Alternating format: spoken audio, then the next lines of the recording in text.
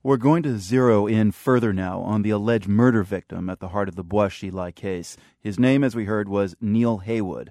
The Wall Street Journal's Jeremy Page has been reporting on the story. Neil is a British businessman who started out by coming to China in the early 1990s.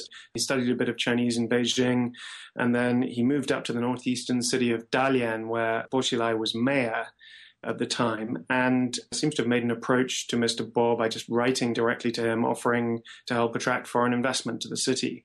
From there, he managed to build this relationship with the family, offering them advice, helping to arrange meetings with foreign officials and business people, and also helping them to make arrangements for the education of Xilai's son, Bo Guagua, in the UK, where he went to a couple of British private schools and then on to Oxford University.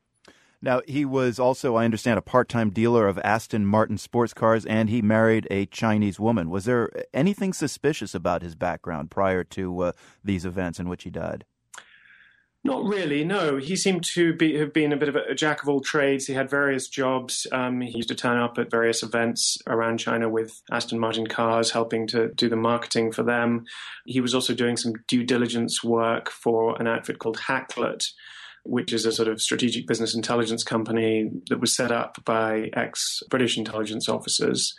Obviously, that suggests something to do with the intelligence world, but they also do a lot of fairly mundane due diligence stuff, just bog-standard credit checks, a little bit of routine corporate investigation for companies that want to just find out more about their business partners in China. So it's not explicitly suspicious, but from the Chinese point of view, I imagine that the Bo family wouldn't have been aware that he was also working for this strategic business intelligence company. What were the circumstances behind Neil Heywood's death? It's still very, very murky. The Chinese local authorities told British consular officials down there who were handling the case that he had died of excess alcohol consumption, and he was cremated very quickly without an autopsy. At the same time, either they or British officials seem to have, I think Chinese officials informed Heywood's family that he died of a heart attack. Which is a little odd because normally you have to examine the body to conclude that. Likewise, the explanation that he died of excess alcohol consumption is a little odd because that's not a clinical cause of death. You would either say he died of alcohol poisoning or a heart attack caused by excess alcohol consumption. So possibly it was a combination of the two, but neither explanation is really satisfactory. And now Xilai's wife, Xilai, has been detained as a suspect in Heywood's murder. What is the connection?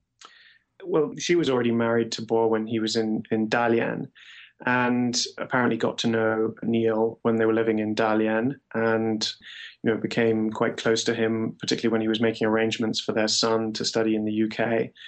At the same time, through the 1990s, she was doing some work with a company called Horus Consultancy and Investment, which was helping to advise companies coming to invest in China.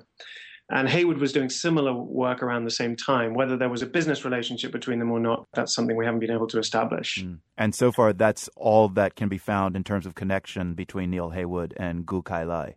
That's correct. Apart from, his own account given to friends about his relationship with the family, including her, and how it was obviously a bit of a difficult relationship with her, and she was quite suspicious and always worried about someone in the family's inner circle betraying them. Why has she been detained, though? Well, we only have the official statement from the Chinese to go on that, and they give a very brief explanation. They said that she and her son had a close relationship with Heywood, but there'd been a falling out over some financial issue. And then they went on to say that she was now a suspect in the case, along with an orderly from her household, and that she was now in the hands of judicial authorities. The Wall Street Journal's Jeremy Page speaking with us from London. Jeremy, thanks for your time. You're welcome.